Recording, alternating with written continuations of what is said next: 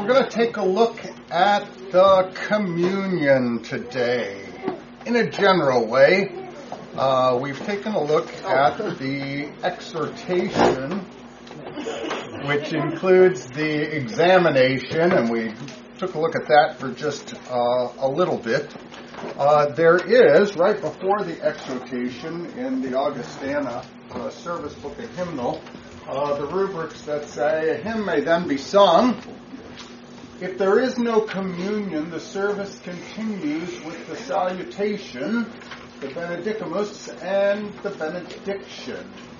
And so, this rubric says, if there's no communion, you skip over that, you go to the end and have a prayer, and go home. What about this option, or that which is normally done regarding the Lord's Supper, the communion itself? For our Lord instituted the Lord's Supper on the night in which he was betrayed, that Maundy Thursday evening.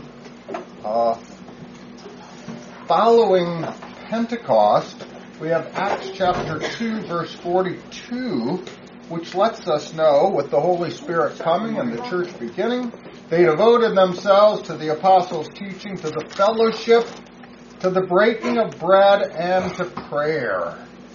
The breaking of bread was not potlucks, but the Lord's Supper, using that term for the whole thing, for the Lord's Supper itself.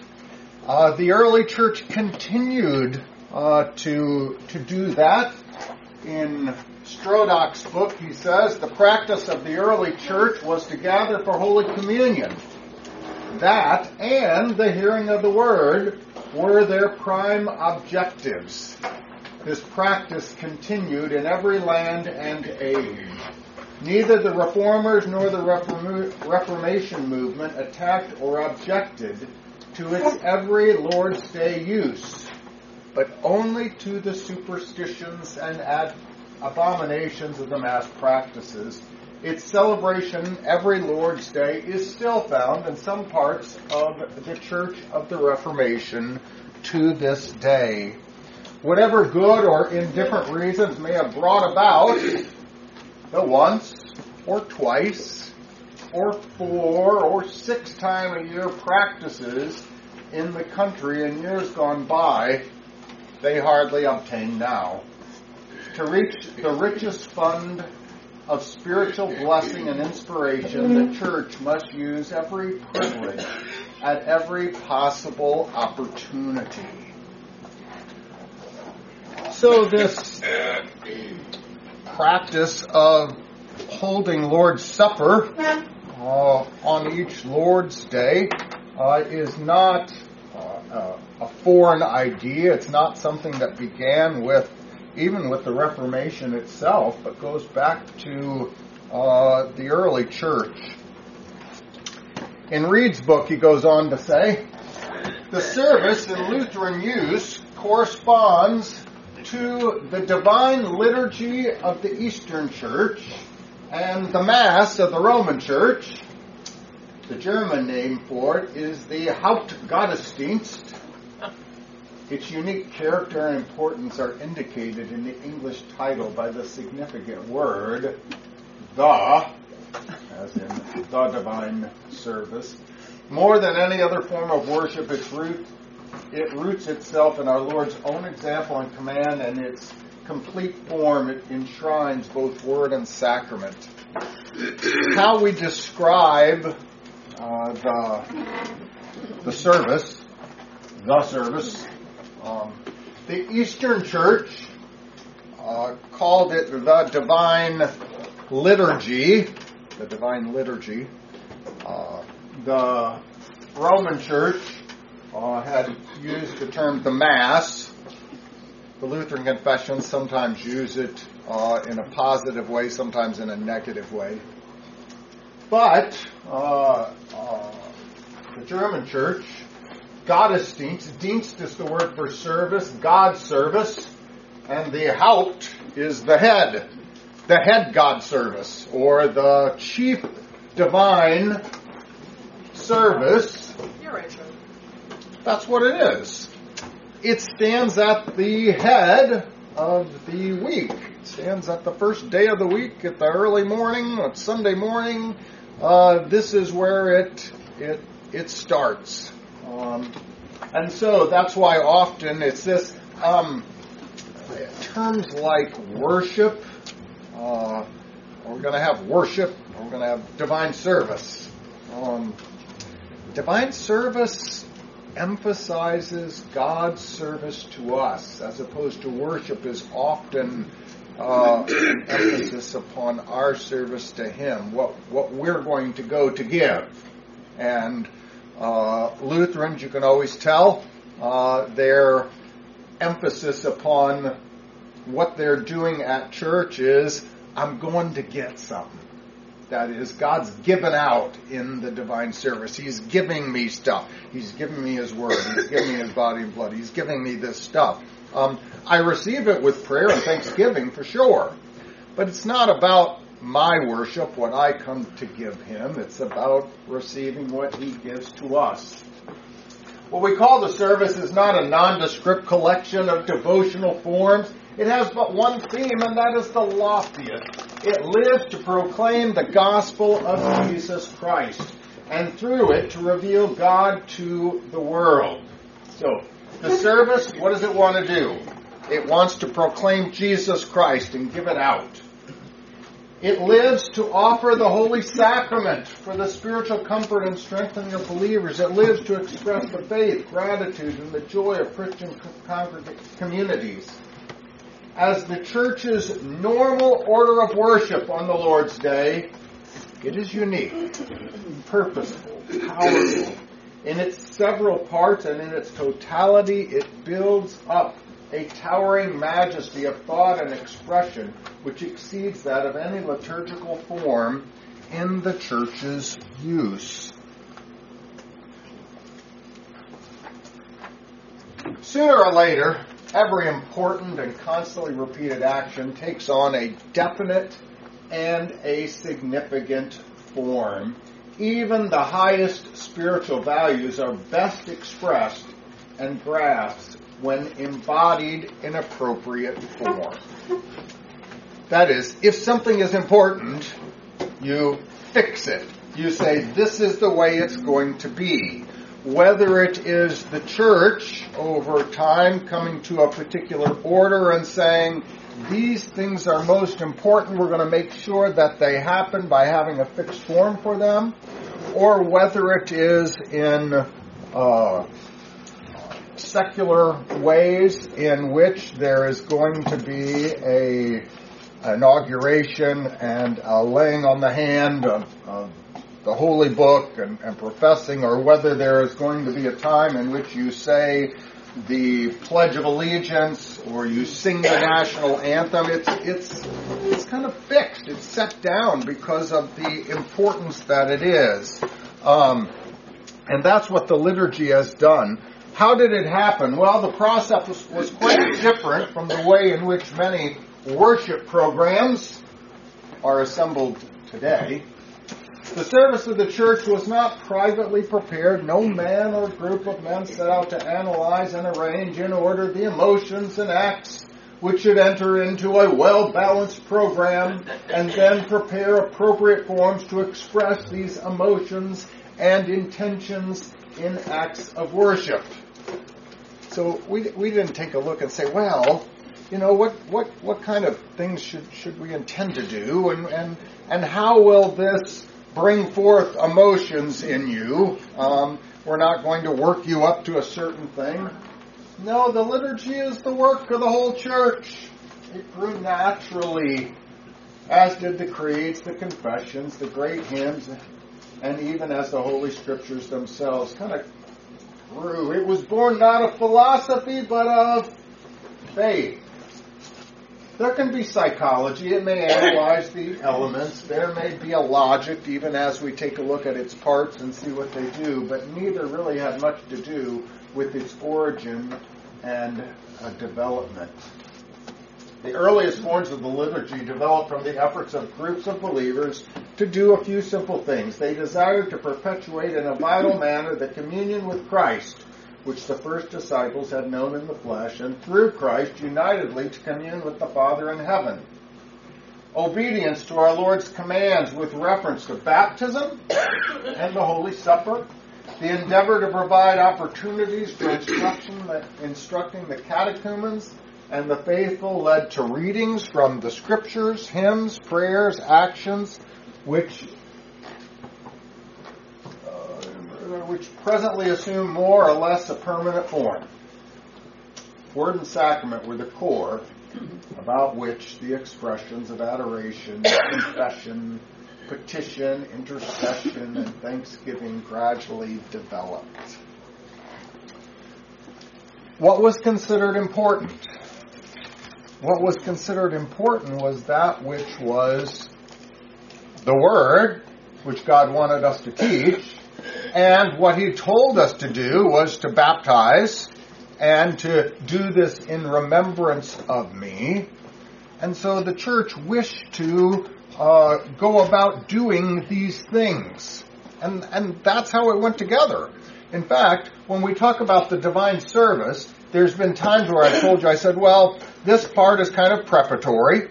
This is the service of the Word, and this is the service of the sacrament. But this service of the Word and this service of the sacrament, they didn't develop separately. It's not that they would have one at one time and one at another, and then later in time, all of a sudden we put them together. They always went together. That's the way things normally went. You preached the Word and taught the Word, and that led you to want to receive the sacrament, because that's where it was. We will find that the preaching of the Word was a general, of course, it was given out, it was to be taught. And then there was the specific of the Lord's Supper, where you gave it out individually what you had been preaching about, so that these two things go together. Time of the Reformation. The Reformation's rediscovery of the sacrament. The medieval errors and abuses which called for reform and the program and processes of that reform have already been discussed. In rediscovering the gospel, the Lutheran Reformation rediscovered the sacrament. In rediscovering the gospel and the sacrament, it rediscovered the purpose of the liturgy. These discoveries resulted in the development of a liturgical movement which purified, enriched, and empowered the worship of the church. The teaching of the Lutheran Church with respect to the sacrament developed on an avenue of discussion with the Roman Catholics on one side and the Zwinglians and the Calvinists on the other. Some of Luther's personal intensity of conviction and expression are evident in the great emphasis laid by the Church on penitence and confession, upon the individualization of the gift of grace, and the personal assurance of salvation enjoyed by the individual communicant. But the Lutheran doctrine, however, has a broader base than this. It rests upon the Lutheran conception of the gospel as comprehending both the audible and the visible word. Yes. Would you say something more, please, about the individualization of the gift of grace? So what Luther was, what he was mentioning is that Luther spent quite a bit of time in his preaching and teaching that we might receive the church's proclamation individually by faith. It was not simply a matter of, oh, well, I'm sitting with a group of people, that's good enough. The priest is doing something, that's okay. That we might believe and trust in it. You're saved by faith. He's saying, but the Lutheran Church itself, yes, we don't deny that. But the Lutheran Church itself, in its broader base, saw that the gospel included, and it says, both the audible and the visible word. The audible word is the preaching, the teaching, the reading.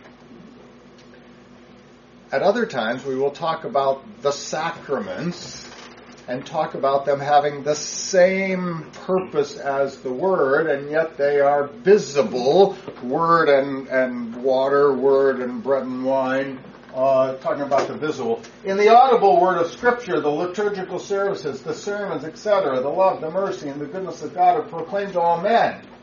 In the visible Word of the sacrament, they are applied individually in the forgiveness and grace given the worshiper through the gift of the body and blood of Christ received in faith. Both of those. How many times do you hear Lutherans talk about Word and sacrament? Yeah, just like our divine service. Word, and then the sacrament. What do you find he talks about in Zwingli and Calvinist congregations? Worship. That's basically what I give, whatever. Lord's Supper? No. Oh, wait. Not so much. Not so much. In fact, in many of those, I was talking with someone the other day, how's that? And they go, well, yeah, now our church only does it once a year. Word. Sacrament. Interesting. If they only do it once a year, what does it even mean to them? Like, what do they say it means to them? Most of the time, with it not being the body and blood and not giving forgiveness, it's simply something that a Christian performs periodically to show God my seriousness. That's about it. Not always, but about. I've had someone tell me that they did Lord's Supper. I don't think they call it that, but when the pastor felt like the congregation needed it or was ready to do it, something along the lines. Yeah. Tony? But Luther said that a person needs to take communion 4 times a year. He didn't seem to, like if you're going to be a Christian, and believe, you need to do this 4. That's a little bit confusing. Good. You got to make sure you get that quote right. It's the Large Catechism, and Luther is talking about those who despise the sacrament. They did offer Lord's Supper every Sunday. Now, Luther was very careful that you didn't force people to communion and Lord's Supper. He said that, this is something we offer.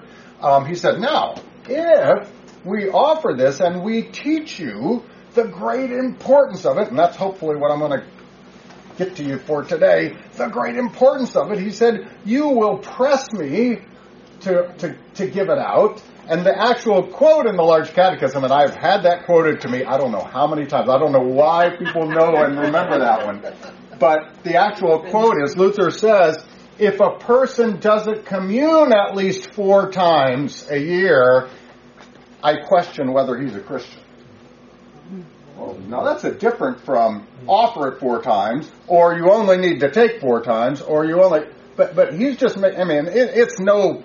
there's no set thing with this, but he's at least kind of giving you a ballpark kind of thing, saying, listen, you ought to be taken. When this says do this, hey, Brian, and then... The Reformed take communion and perform baptism out of an act of obedience.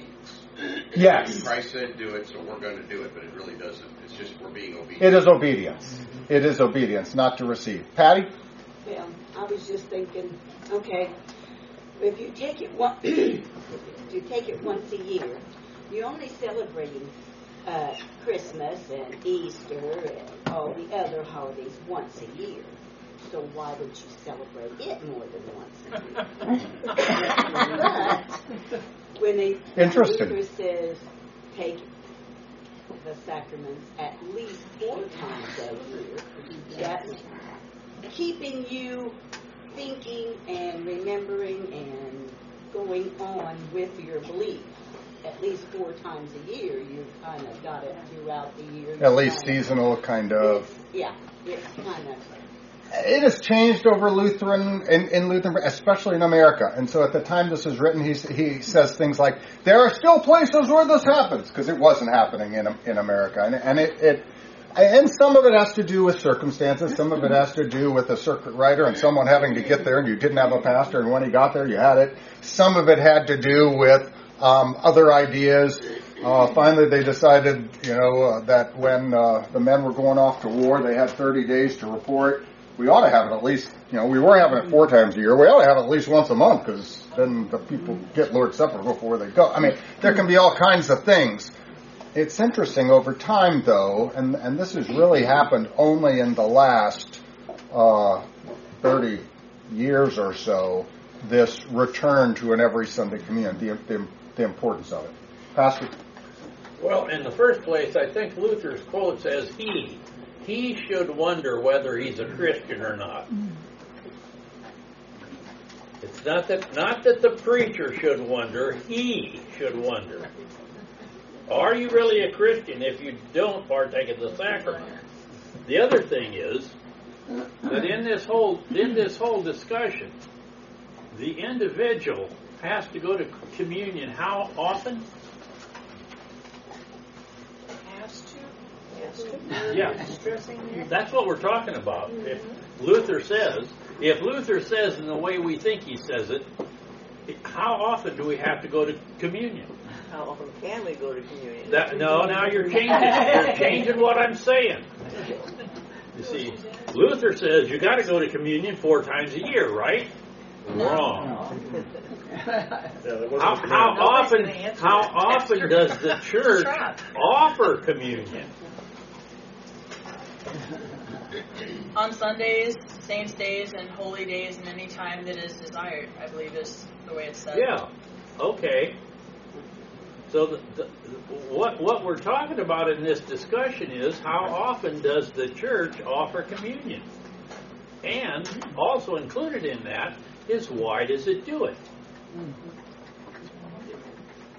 Because we read up here a little earlier that the sacraments offer the same grace that the gospel does.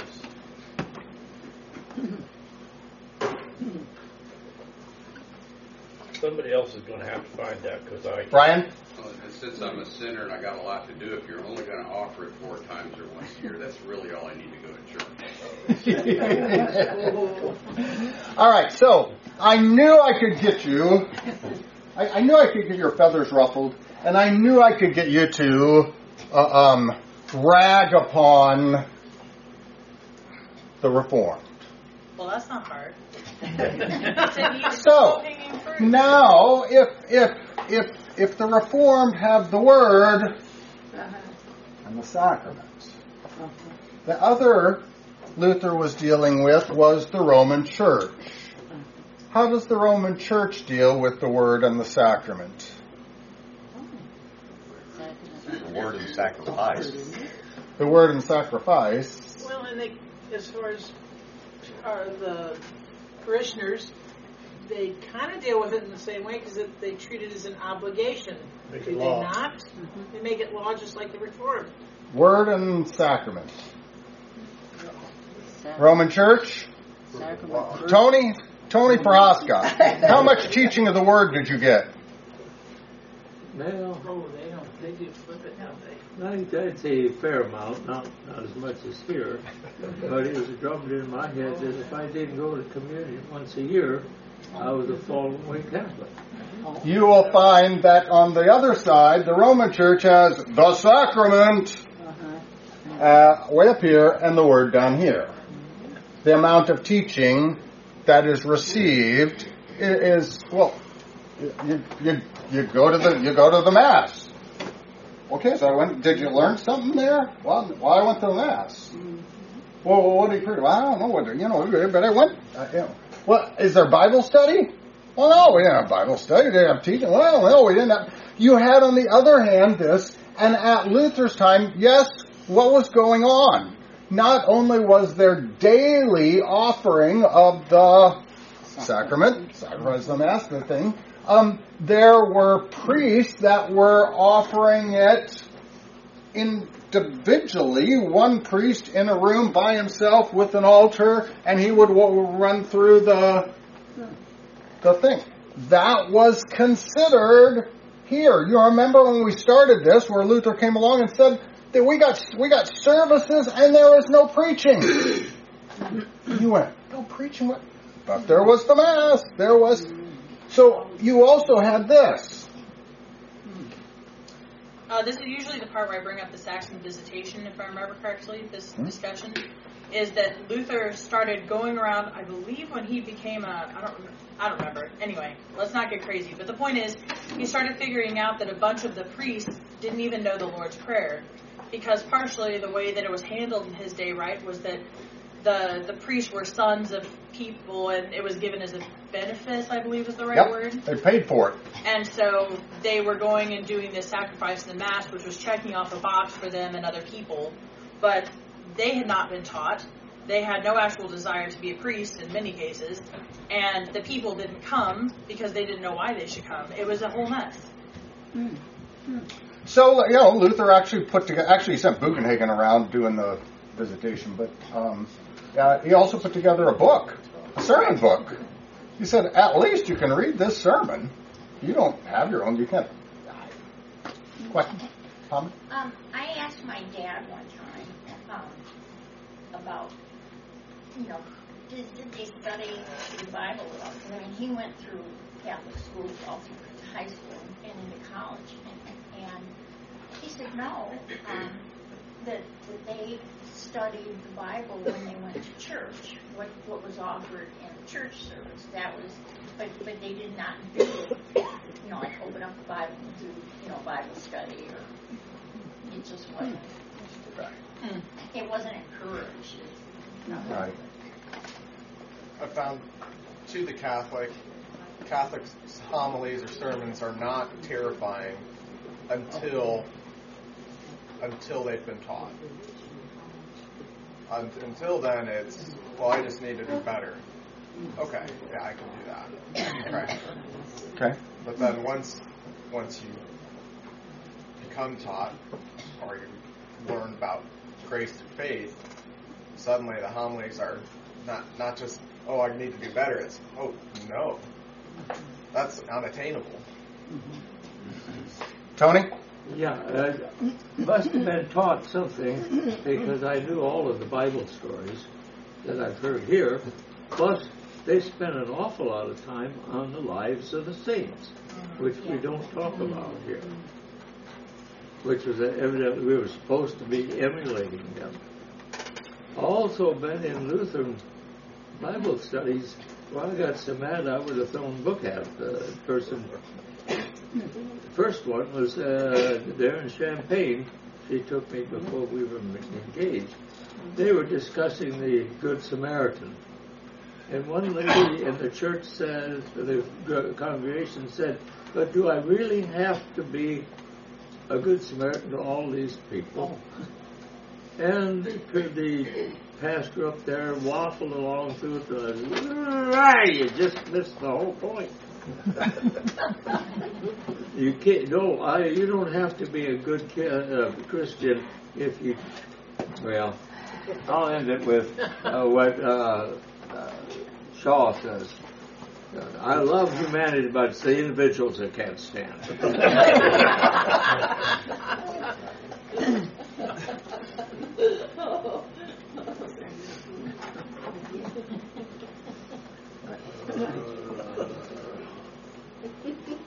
Can't find the one I'm looking at. All right. So I've given you 5 minutes to complain about the Reformed, but they're not here. And I gave you 5 minutes to complain about the Roman Catholics, but they're not here either. So I guess we're going to have to look at ourselves. That's going to take at least 10 minutes. And then we're done. We don't want to look at ourselves anymore. What do we find? Well, yes, and I think it is. I mean, you do have to recognize when we talk about word and sacrament, that these two things are dual, and they go together, and they ought to. And one ought to lead to the other, in both ways, although particularly the word ought to lead to the Lord's Supper itself. In the sheet that you have in front of you, Augsburg Confession, Article 24, when they were dealing with some of the problems that were going on within the church and corrections that they have made, the Lutherans start off with saying we are unjustly accused of having abolished the Mass. Yeah, we said a lot of things that we said were wrong about the way you were doing it and what you were doing, but we haven't abolished it at all. Without boasting, it is manifest that the Mass, and if you want to put together with that, the service of Lord's Supper, the service with Lord's Supper in it, what we have in the Sunday morning, that it is observed among us with greater devotion and more earnestness than among our opponents.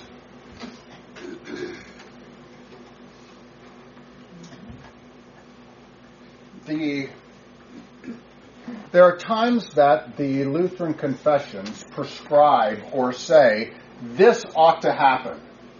There are other times that the Lutheran confessions describe the Lutheran Church and says, this is the way things are. There are some times when it says, we ought to have, in our churches, we have Lord's Supper, Sundays and whatever. Does that describe us? Well, it describes our congregation. Yes, we're following that. Does it have to be? Well, no. There are going to be those who are not able to do that, or people who can't come. When this describes the church, does it describe you? Without boasting, it is manifest the Mass is observed among us with greater devotion and more earnestness than among our opponents. Do I go about worship with greater devotion and more earnestness? Do I give attention to this as if it is what it really is, God coming to meet with us? Someone told me the other day, I said, come on to church. I only want to wear jeans. I go, fine, wear jeans. Well, I don't know why you guys always get dressed up. We believe we're meeting with God. He's coming to visit us. If someone important comes, you want to receive him as such. Do you make sure that you're paying attention? Or is this like a show? Do you prepare yourself to receive what is being given out? Is there great earnestness? Are you working at this, your worship? And are you devoted to these things? I want to hear what the sermon says. I'm desiring to receive Lord's Supper.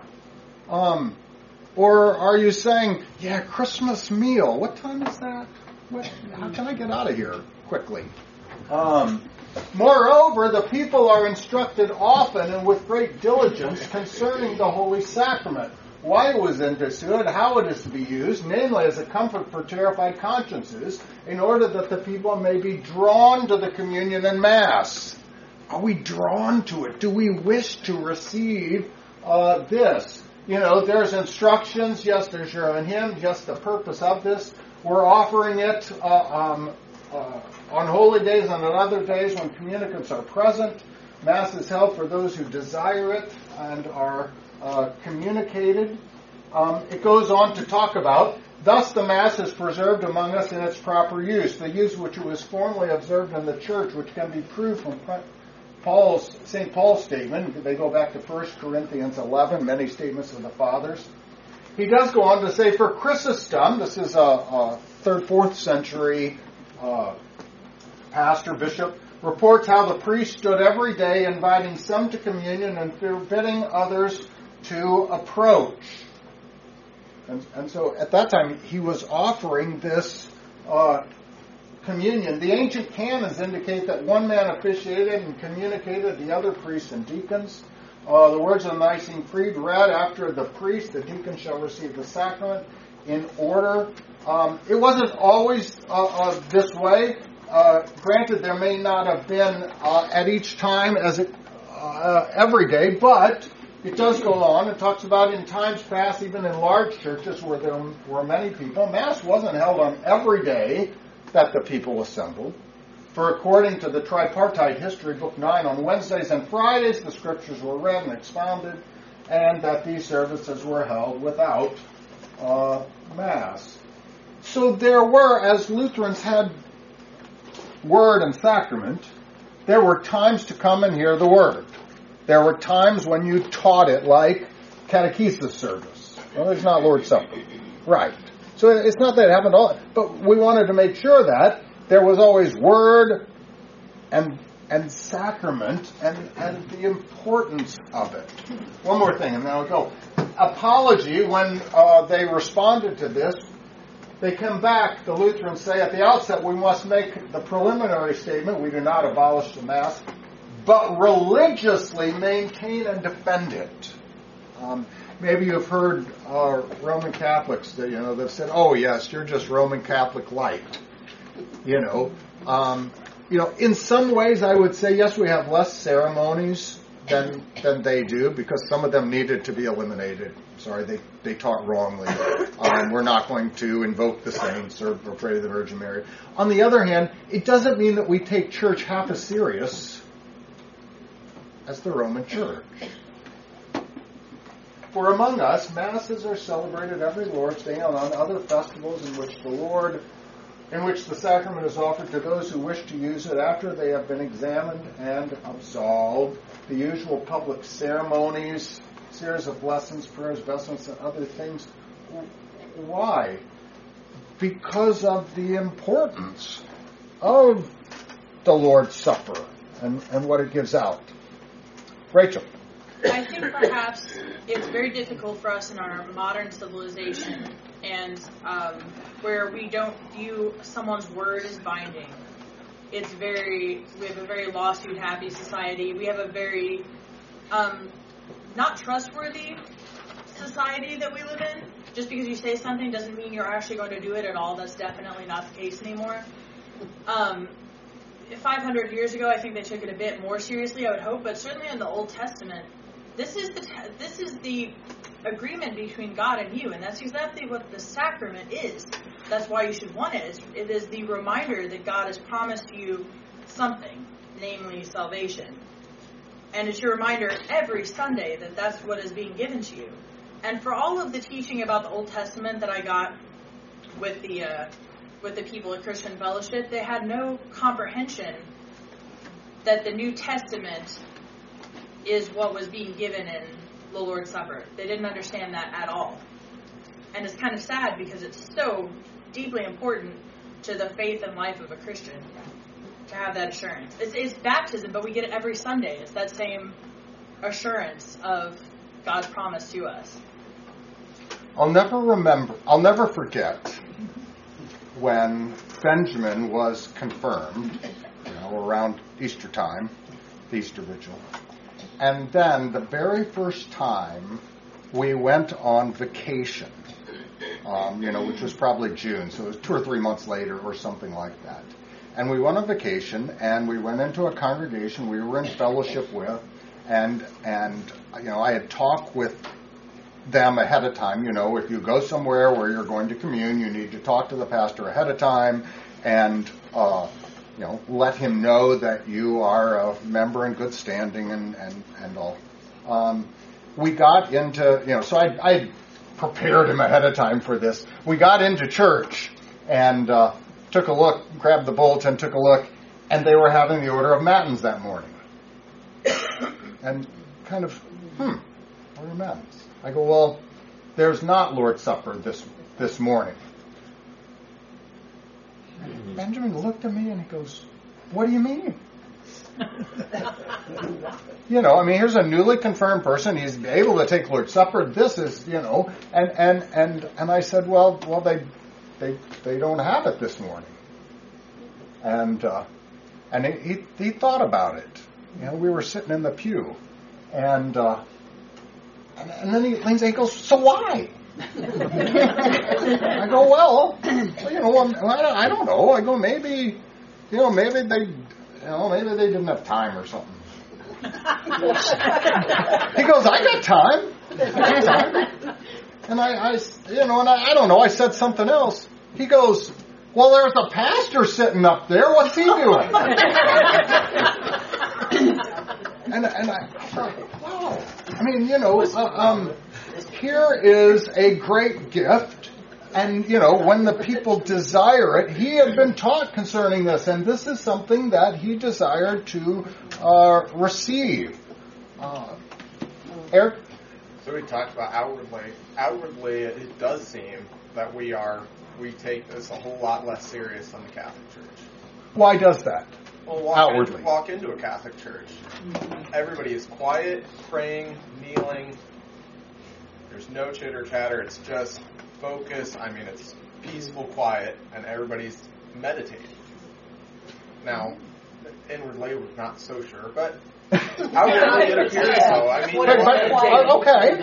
I mean, outwardly it appears so. They dress their pastors up. I'm not going to question that.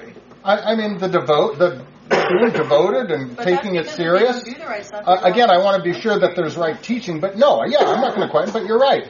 You look and you kind of go, okay. Outwardly, does that show as well?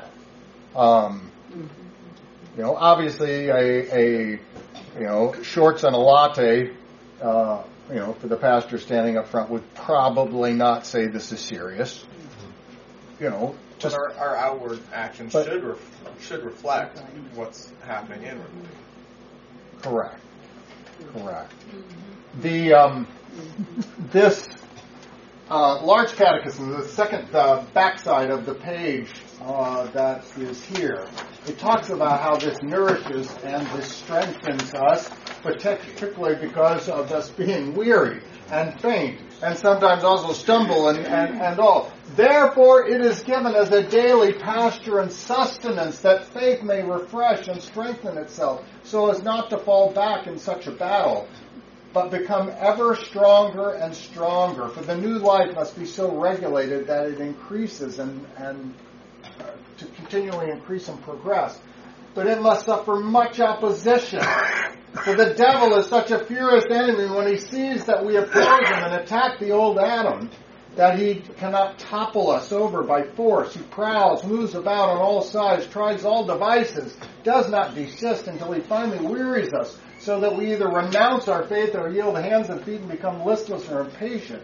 Now to this end, the consolation is here given. When the heart feels the burden is becoming too heavy, that it may here obtain new power and refreshment.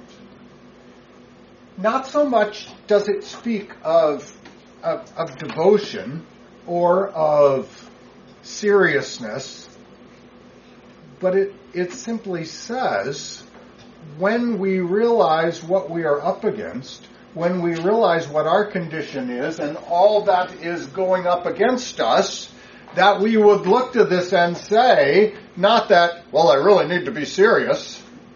No, this because of the battle, I need to have these things. My seriousness and my devotedness is because of what is being given out. In conclusion, since we have now have the true understanding and doctrine of the sacrament, there is indeed a need of some admonition and exhortation that men may not let so great a treasure, which is daily administered and distributed among Christians, pass by unheeded. That is, that those who would be Christians make ready to receive this venerable sacrament often.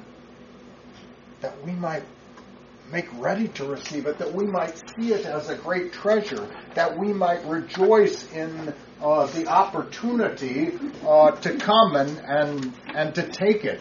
That's how it should change us and should go together, word and sacrament. I had a couple hands that Well, I was going to say that I noticed here among the different people that I've been with here on the Catholic Church, and my daughter also, is that they, by having a lot of this quiet kind of stuff that's going on, what happens is I am telling God what to do, how to do it, and all of the things that I believe I can pick and choose. I believe this, but I don't believe that. And that's what it comes out, and then it's the fact that they're not really being taught what's going on. It's an awful lot of, thou shalt do this, that, and I heard that when I was teaching over there at OLMC, where the pastor was asking about faith, and they couldn't answer that question. And I mean, these are teachers, not students. Teachers.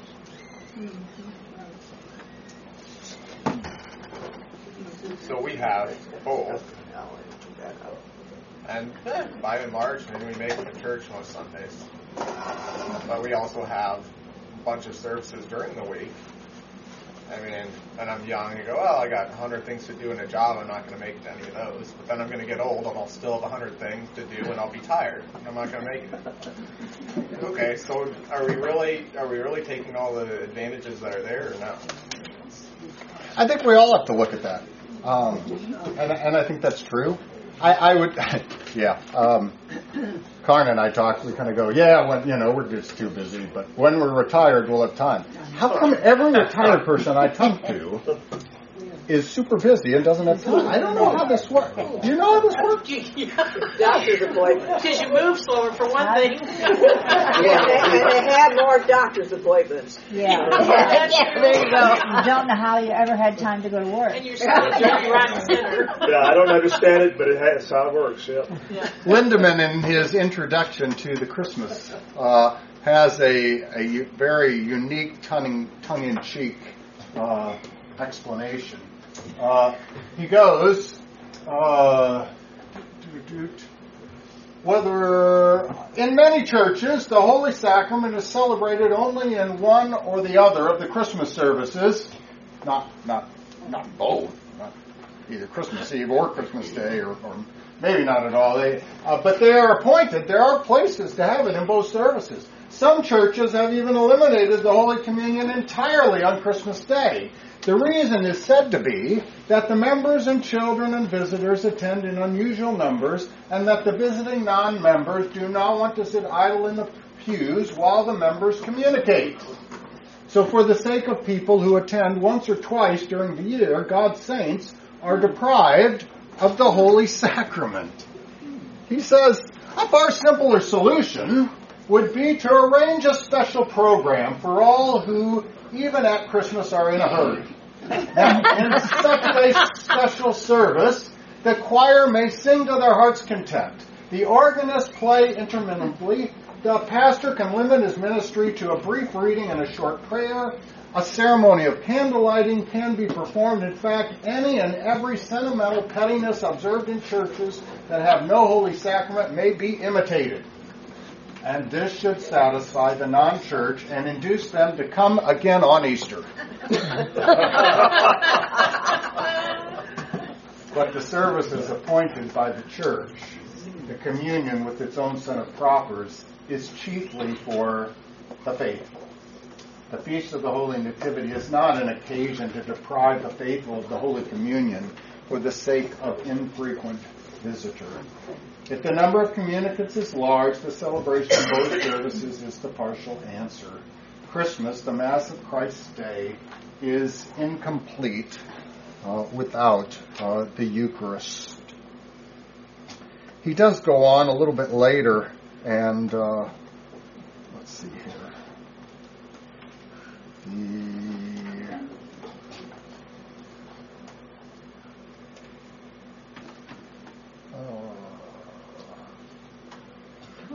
The ancient church had to contend with the attractions and customs of the pagan world, just as we must today combat the secularization of Christmas. The second set of propers emphasizes that the Christians are not to be carried away with the world's use of Christmas, making it a holiday instead of a holy day. We need to have the wondrous story told in its full import, in its application to the souls of men. The old fathers took the message, "Unto you is born this day a Savior who is Christ the Lord," and in the propers developed this text into the mightiest festival sermon. So that which is celebrated on Holy Day needs to be celebrated in the preaching of the Word and in then the reception or the administration of the sacrament itself. In another place he says, whenever we are permitted to celebrate another Christmas, God confers a special favor on us by granting us to look into his fatherly heart. The grace of God that bringeth salvation hath appeared. The grace of God is his kindness and benevolent disposition toward the sinner. On earth, peace to the men of God's goodwill. This grace of God has appeared for the salvation of all men. In the birth of the Christ child, God revealed to all sinners how he feels towards them.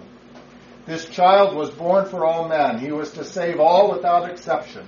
As the sun shines on all, so God's Son of grace was to shine on all in Christ Jesus.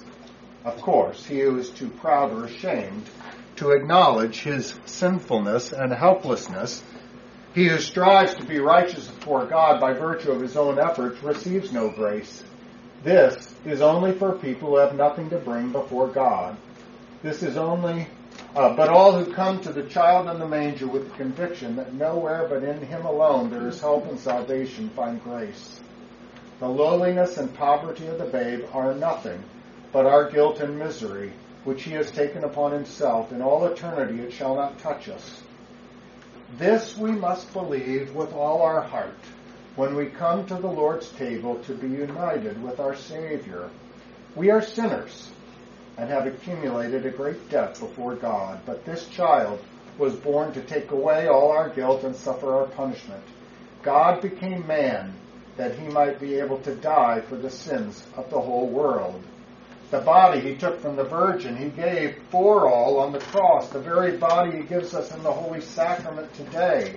The blood he shed for us, he gives us together with the wine to assure us that he came into this world also for us, that he died to pay our debts by giving us his body and blood together with the bread and wine. He declares that we too are reconciled with God, that we too are men of God's goodwill. He has put all his grace into the Holy Sacrament.